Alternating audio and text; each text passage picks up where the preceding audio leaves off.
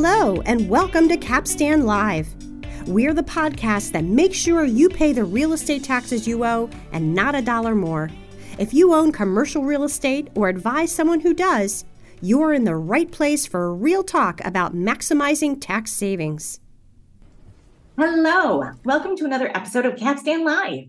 I'm Helena Carmel, and I'm so excited to welcome a special guest back to the pod. You know him and you love him. He's Mr. Jacob Wood of our Capstan's R&D division and one of our regional directors. Jacob, thanks so much for making the time to come back. Thank you for having me, Helena. Always a pleasure. Right back at ya.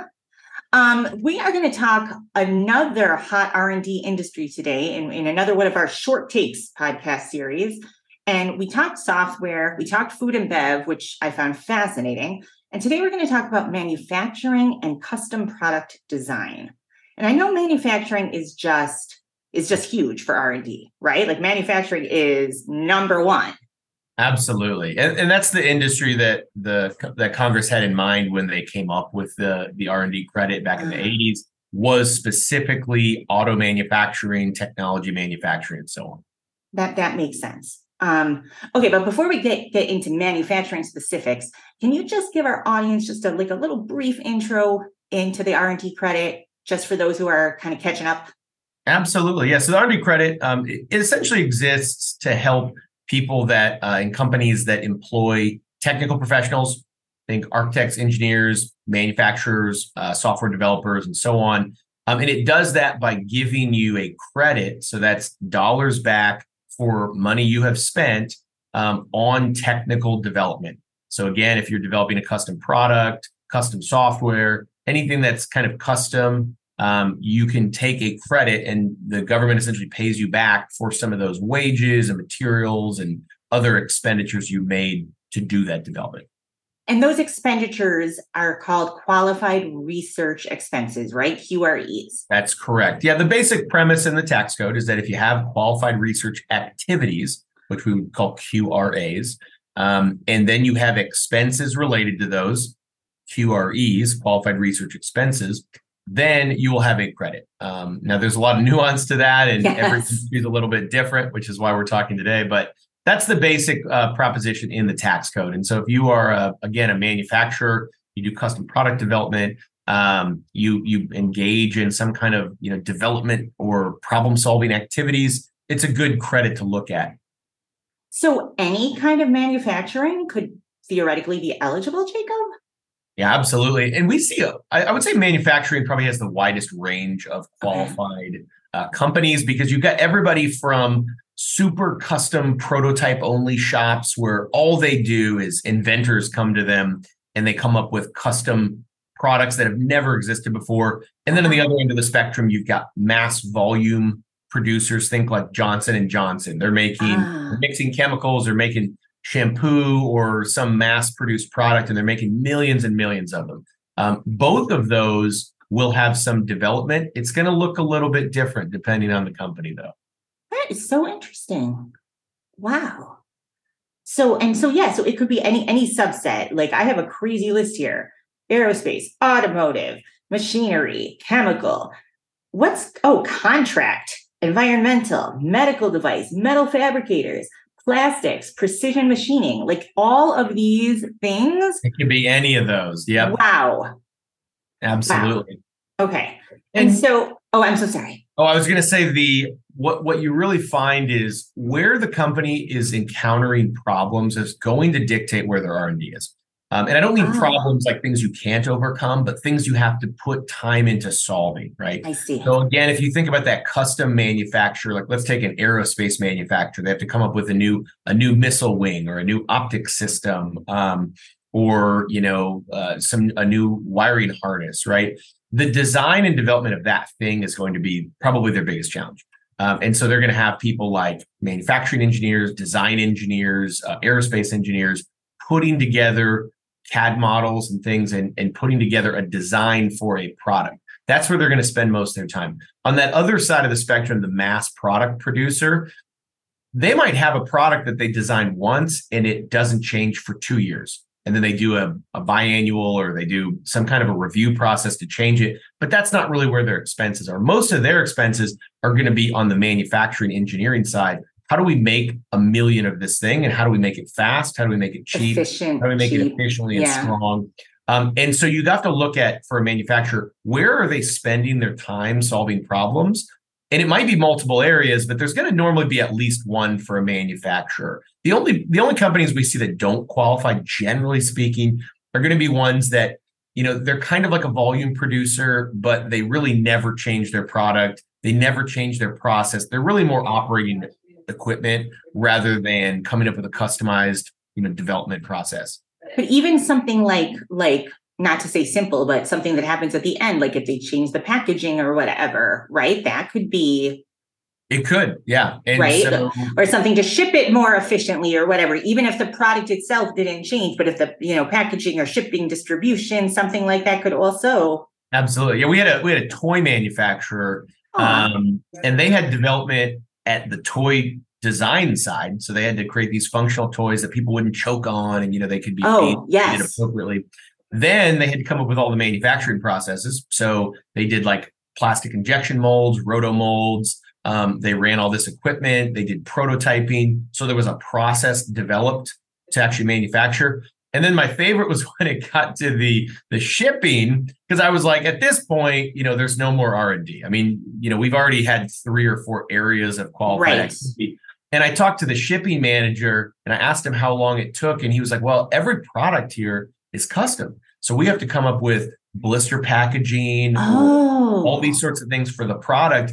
And then he's like, then even the way that we pack them, we've got to create negative models of the foam. And then we have to make sure that if the product gets shipped, that the foam doesn't rub off the labels, rub off the packaging. And so they were literally taking these boxes and they were like throwing them off of second floor balconies. They were putting them on vibrators. They were kicking them. I mean, they were just doing all these crazy things to simulate going on a UPS, truck or a FedEx truck or something. And it was pretty, basically I was like, oh, I don't want to talk to the janitor, but I'm sure he's got some R&D too. And that gets to a good point, which is that a lot of companies, the number one thing is I ask them is not what technical things they're doing, but it's how they solve problems. Because when you come to a company that has an innovative approach and they're always trying to rethink things, that's oftentimes more predictive than the specific things that they're doing. So, you'll find R&D in all sorts of areas if you're a company that likes to solve problems. But that's a little abstract, but that's a really helpful way I think about it. No, it makes total sense. And I didn't really even, that toy manufacturing was an excellent example of how there are problems throughout the, not problems, but opportunities for innovation throughout the process, from the initial design through the process of manufacturing, and finally, even at the last stage of the game. Absolutely. So interesting. It makes you rethink those McDonald's toys. It totally does. What it actually made me think of is remember those old McDonald's, like, clamshell, like when you would get a sandwich, it came in like a styrofoam thing with like 2 hinges. Oh, sure. Like I wonder what was the thought behind that. I don't know. But maybe I'm getting off manufacturability, but I mean, those things had to have been definitely choke tested and all sorts of things. So more R&D than you thought in your childhood. Definitely. So in terms of QREs for manufacturing, I mean, materials, that's going to cost a lot of money, right? Materials are going to be expensive. Absolutely. And I always say that the bigger, the heavier, and the more expensive the item that you're manufacturing, the more cost you're going to have. Because again, it doesn't necessarily relate to how technical your development is. What it relates to is how much expenses you have to incur. So if you are putting together a large prototype or a custom machine or some kind of a product that's expensive, you're going to have more, wage and supply and other, expenses there. No, that makes sense. And let's talk wages. So, like, what kind of job titles would have wages that would be included under these QREs? Obviously, like engineers and technicians and stuff, but I feel like there must be a lot more. Yeah, and one question to ask yourself is who at my company is making changes to things? So a lot of times on the product development side, that'd be like designers, engineers, that sort of thing. When you come to manufacturing process development, so think those more efficiency-driven manufacturers, there might be a department that's manufacturing engineering. Might be a team in that goes and does Lean or Six Sigma or other implementations on your plant floor. That's pretty common. And then there's also going to be people like technicians. One thing to not forget is that you can also take, in addition to the direct R&D, supervisory and supporting R&D activities. So at a manufacturing company, that might be people with titles like supervisor, superintendent, manager, project manager on the supervision side. And on the support side, that's actually that can be the biggest expense for a manufacturer, because if you have technicians, welders, machine programmers, and so on, they are going to have some qualified activity if the things that they are seeing on the manufacturing line or that they're working on are qualified themselves. So a question you want to ask for those people is, what percentage of the things you work on are related to some kind of development? So if you have a custom manufacturing shop and everything that goes down the line is a custom one-off project or custom one-off batches, the technicians, the welders, even people that are just, pushing buttons, monitoring stations, they may have a fairly high qualified wage expense because they are supporting the development aspects of a project. It's fascinating. And it's true, right? It's the case that if somebody spends 80% of time on a qualified research activity, you can actually include 100% of their wages as a qualified research expense. Is that correct? That's correct. And the reason for that is that you want to encourage people to basically get the R&D credit for their primary purpose. So if your primary purpose is to help with R&D activities, then you can take all their wage. Everybody's got to have times where they're in meetings or things like that. So it's a taxpayer-friendly rule. It's called the substantially all rule. So if substantially all of your activities is related to development. Substantially all. Got it. So, Jacob, what kind of savings do we see? Can we talk some dollars and cents? Can you give me an example with some numbers so I can get a sense of what we're talking about here? Absolutely. So one way to think about this is that for every $1 million in qualified research expenditures you have, you're going to get something in the realm of $50,000 to $100,000 on the federal side. Wow. And there may be some state incentives as well. So because of how the math works out, a lot of times we'll say it's about $79,000 in credits. That's kind of what it averages out to many times.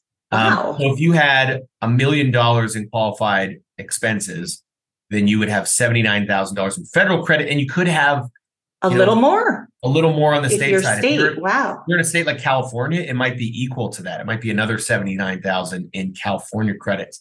Other states, it might be a little bit lower, but there is a state incentive as well. So, you think about it. Let's just do an experiment in our minds where we have a company that makes $20 million in gross receipts.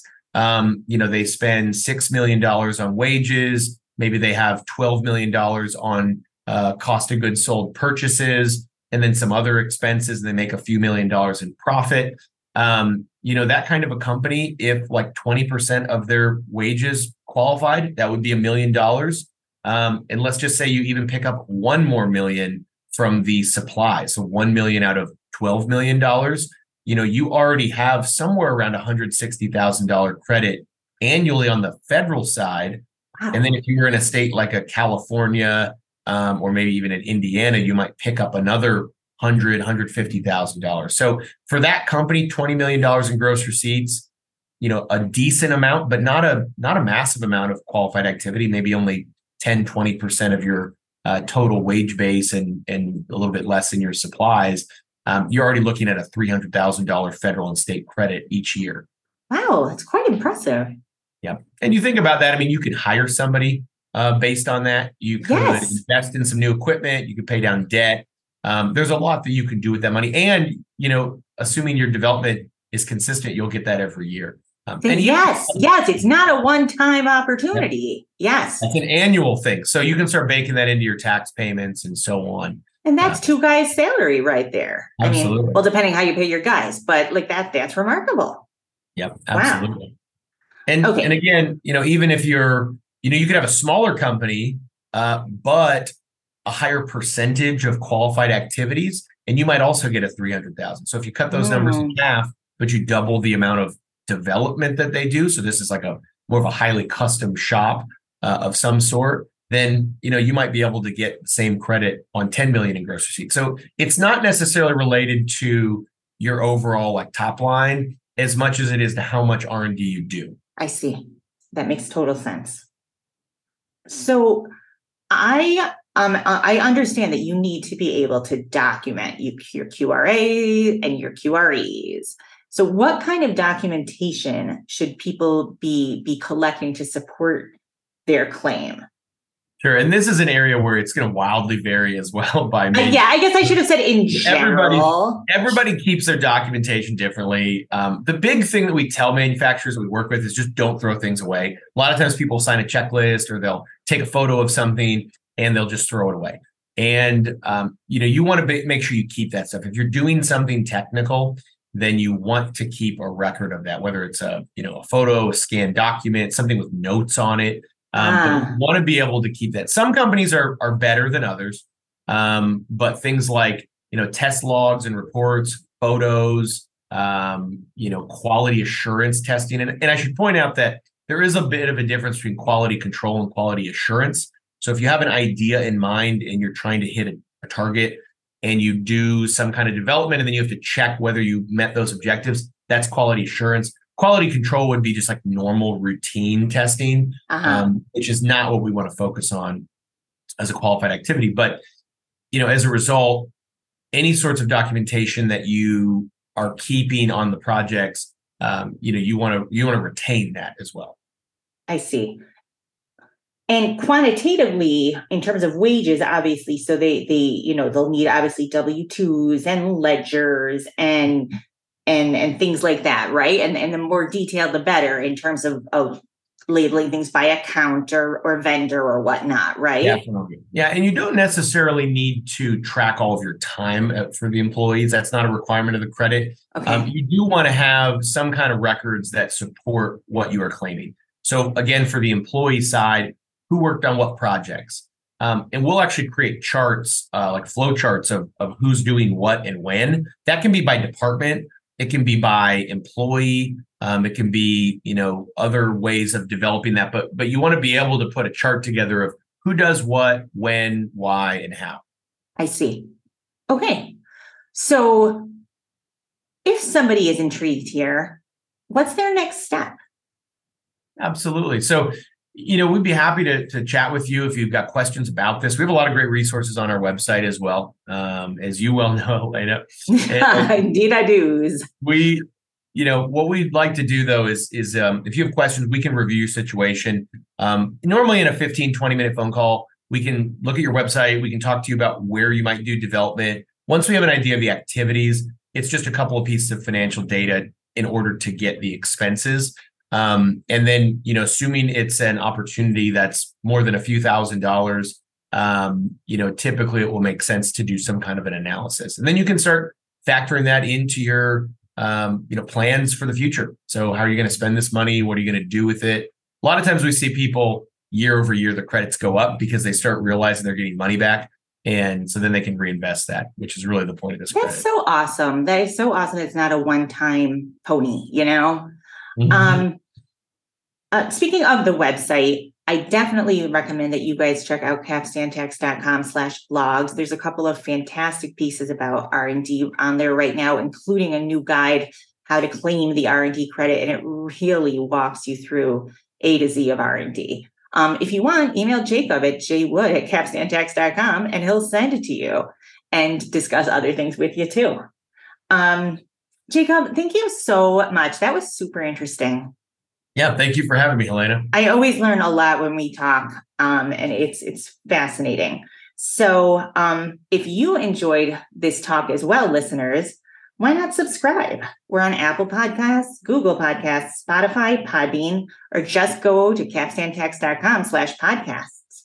I'm Helena Carmel. This has been another episode of Capstan Live. Thanks for tuning in. We'll see you next time. Thanks for listening to Capstan Live. Be sure to subscribe on Spotify or Apple Podcasts so you never miss an episode. Visit our website at capstantax.com for more info on everything we discussed today, plus breaking news, industry blogs, and more. Have a profitable day.